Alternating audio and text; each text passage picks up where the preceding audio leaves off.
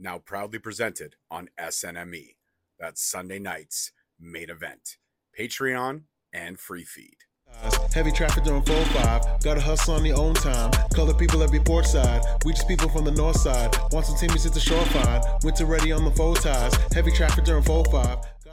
Hey guys, what's going on? It's your host, your boy George Mackay, live here at Destiny Wrestling in Canada. Big Damo, you're back. Welcome to Big Damo to Straight Talk. First time, not back with me, back in Canada though. But how's it? Good few years since I was last in Canada. Yeah. How's it feel to come back? Great. Like I always so I was a big fan of growing up. Like a lot of my favorite wrestlers were Canadians, so I used to know all the territories and all the towns and everything when I was a kid. And don't ask me now. I might like Manitoba, you know. But I remember because I was so obsessed, you know, whether it was Brett or whether it was Lance Storm, Jericho, whatever, everybody who was coming through at the time, like I became like. So I didn't really understand that there was a massive difference in America and Canada until I got older and went, okay, it's a bit like Ireland, Northern Ireland and stuff like that. So, you know, you start to understand that there is a massive difference, you know. It's been brilliant being back. The last time I was here, I think I wrestled the Usos in Toronto, so it's very cool being back, and it's a lot of fun. Like, you know, there's a lot of young talent coming through right now, and I'm seeing a lot of old faces that I've seen at different parts of my journey, so today's been a lot of fun. Absolutely. Speaking of that journey, I loved your time in WWE. I thought everything that you did over there was special, especially the NXT stuff. You went crazy, like to see a man your size jumping from the top and stuff like that. What do you think about the stigma that, like, nowadays a lot of big men have broken that stigma down of we can do what the high flyers do. We can go crazy. Do you still think there are some people that believe a big man is just better as a monster, or they believe that a big man can be over the top and can do those crazy things when needed? I think like it comes down to individual basis. I mean, when Bam Bam Bigelow was doing what he was doing, like it didn't affect that. You know that Undertaker was doing very little. You know, later on, Undertaker was able to showcase what he could do and whatever. You know, it didn't really matter. It comes down to the individual. Like Vader isn't necessarily known for the fact that he did a really good moonsault, right?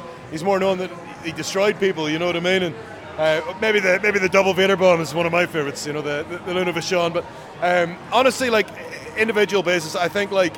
The stigma's changed a lot. If you watch how basketball plays these days, you know, a center nowadays is probably one of the most athletic guys on the team. Whereas, you know, when I was a kid, a center didn't move. You know, they were literally there for the block party, and that's about it. Whereas now, you know, a center can hit a three-pointer, and it's seen as a normal thing. So, you know, real sports, everything else, you know, there has been a massive difference. So for me, I think it's one of those things. If you've got a guy who's 6'10", it'd be very cool if he did choke slams and nothing else, right? But he might be super athletic, so maybe why not showcase it? We're in that kind of time. But yeah, when it comes to the stigma, as you're saying, I think that stigma got broken a long time ago, and I was very lucky that, you know, people saw worth in what I was doing coming through the Indies, and I got an opportunity to do it on the world stage. But don't get me wrong, I know that there's plenty of people who maybe didn't get that same opportunity, but I was able to tick other boxes. You know, I had a big hair, beard, everything else. I look like a troll, so I think I've got every belief and understanding that I didn't probably get signed because I could do a coast-to-coast in a 16-foot ring. I probably get signed because I looked the way I did. So I think that is probably the balance, realistically. Like, if you're athletic and everything else, that's great, but what else you got? You know what I mean? And that is the key for anybody coming through. Absolutely. Now let's talk the NXT run, because you were part of the Black and Gold brand. You were part of when it was like at the height of its popularity, even doing better, in my opinion, than the main shows. And I'll put my stamp on that. That roster was untouchable back in the day.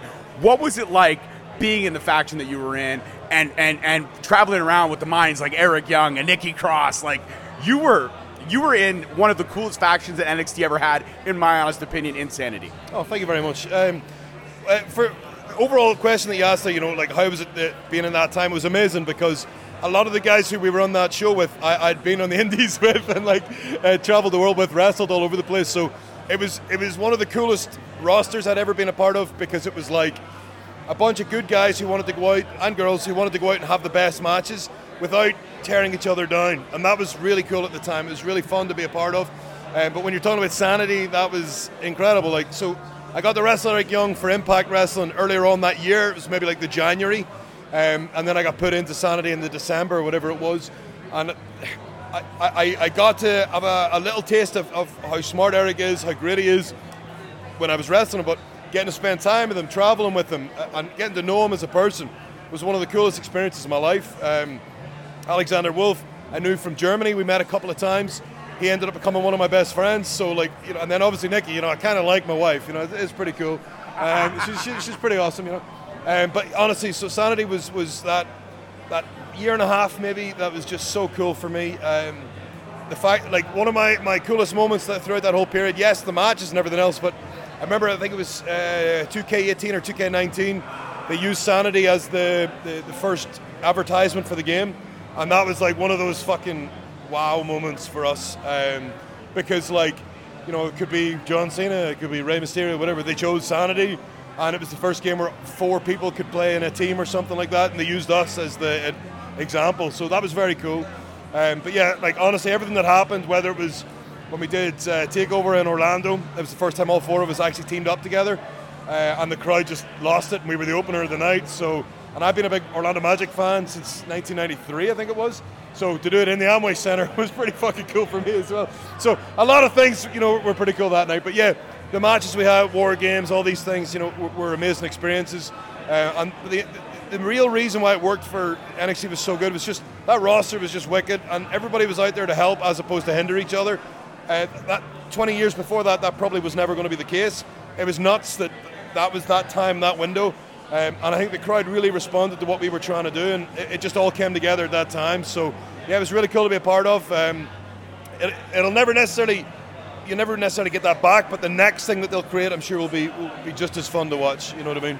Absolutely. And you know what I always find it hard is that whenever somebody from NXT does get called up to that main roster, whatever worked in NXT doesn't seem to translate some reason to the main roster. And I always felt like Sanity was a missed opportunity on the main roster, and it wasn't used to its full potential.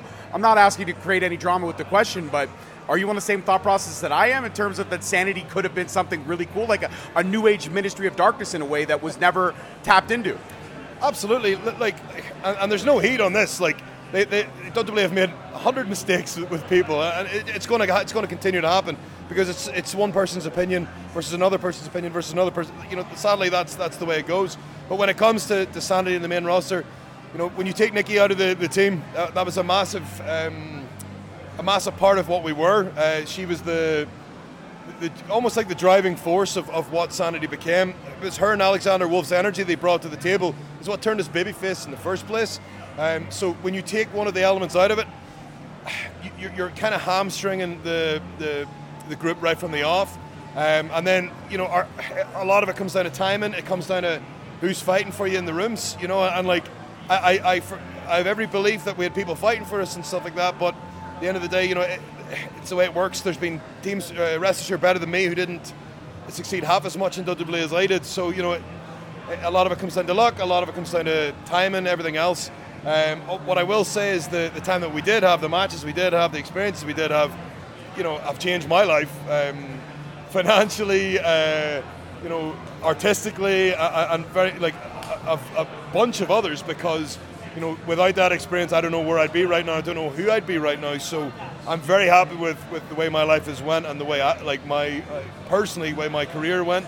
But was there a missed opportunity? Of course there was. You know, but I'd be the first of maybe 100 other wrestlers who'd say we could have done better, you know. But realistically, like, you know, it could have been a hell of a lot worse. You know, thankfully none of us got injured, none of us had major issues. You know, we're all still alive and kicking right now. We're all wrestling. We're all having a time of our lives. So when I look at it that way, it's not too bad. Absolutely, it absolutely isn't. And of course, myself, you know, I'm half Scottish myself. So me and Nikki, we have that kind of special bond. Wow. We do. We have that special bond because we're both Scottish. And I'm not saying the UK is a beautiful part of the world, but Scotland just hits different. We're special. We're very cool.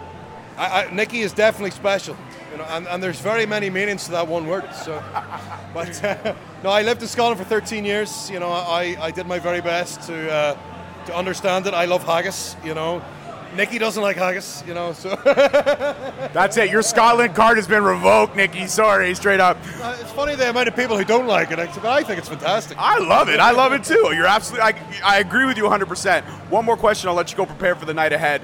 But in terms of the legacy that is Big Damo, building your name on the indies, having that opportunity in WWE, and now back on the indies, doing your thing, being you, being happier. You look fantastic. You look like you're ready to just tear the fucking house down tonight.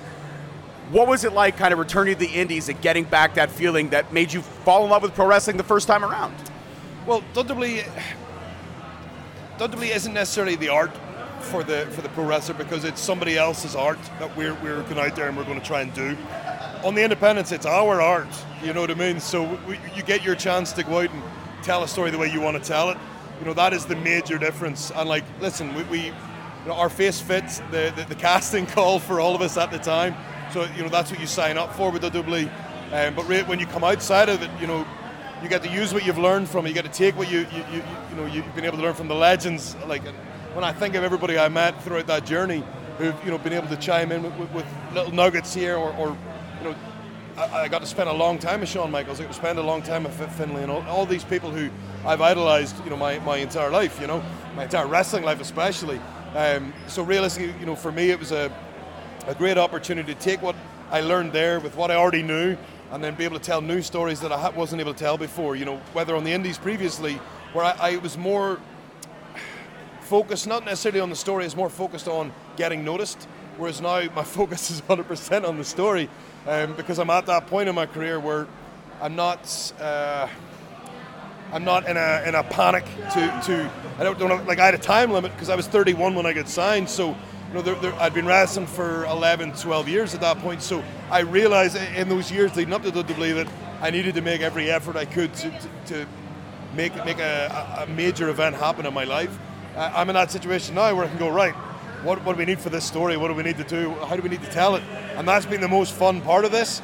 And they've been able to explain to younger guys who are coming through that there's another way to look at, you know, when you're planning matches and you're struggling, maybe you can't come to an agreement with opponents or promoters or whatever else, but there's always a way that you can get your philosophy across without coming off as a cunt.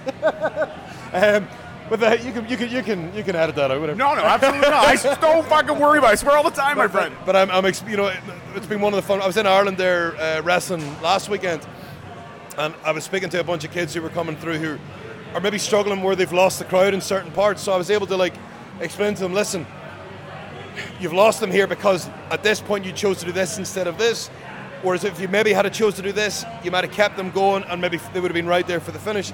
But I'm able to tell them that because I have done exactly what they did. I've lost the crowd 100 times. I've, you know, made the wrong decisions. I've put too much in the back end of a match, and definitely things have not went the way I wanted it to go. So being able to, from that experience, be able to explain that to people, and then maybe sit down and watch a match with them and explain, okay, this is why it happened here, this is why that happened there. And that's helped me because I've loved this business, I've loved this industry since I was 4 years old, right? So I'm now at a point where I'm so entrenched in it that it's now, you know, it is my life, and it is a huge part of what I do. You know, it's what is my living and everything else. So because of that, you know, I want to try and think about it in a 4D way almost, you know, go in that extra dimension, so that I can try and explain it to the next group coming after me, who will hopefully not make the same mistakes I did, or they can have a better way of preparing. Well, if they do make those mistakes, that they can get out of it faster, they can move on faster. You know, I was unlucky, you know, at the very start of my career that I didn't necessarily have the right people around me, but over the years that followed, you know, I ended up being blessed with the people who I ended up meeting and ended up learning from. So I'm hoping that in this phase of my career, I can help be one of those people who can help the people who are around, especially the younger ones coming through. And hopefully they can learn from my mistakes, because it's the only way that this industry is going to be better in 5 years, 10 years, 20 years, is if we learn from each other's mistakes, as opposed to being doomed to repeat them. So I think that's an awesome way to end this conversation, Damo. Thank you so much for the time, my friend. If you could do me one favor, look at the camera, tell them how much fun we had in this conversation, and they should subscribe to Straight Talk Wrestling, because my daughter's adorable, and I ask pretty good questions. How do I beat that? Yeah, what he said. That was wicked, you know. I'm Big Damo. Subscribe to this man and his daughter. She's better than him. And I know it. Thank you so much, sir. Guys, that's it for this one. Peace, love, and wrestling. See you next week. Peace. Thank you so much for watching. Please don't forget to like, subscribe, comment, and turn on that notification bell so you get notified each time we post a video. Alternatively, you can check us out on all podcast platforms and hosted on Podbean. We are also available on the SNME Network. That's the Sunday Night's Main Event Patreon. Please feel free to check us out there as well. And don't forget to follow us on all social media platforms at _Straight Talk on Twitter, at Straight Talk Wrestling on Instagram, Straight Talk Wrestling on Facebook, Straight Talk Wrestling on TikTok, and of course, you can check out all our merch at ProWrestlingTees.com. I don't need a nigga cosign. Without the liquor, you become a victor. You ain't never got a pole mine. I ain't messing with this generation. Fuck your gen, I ain't got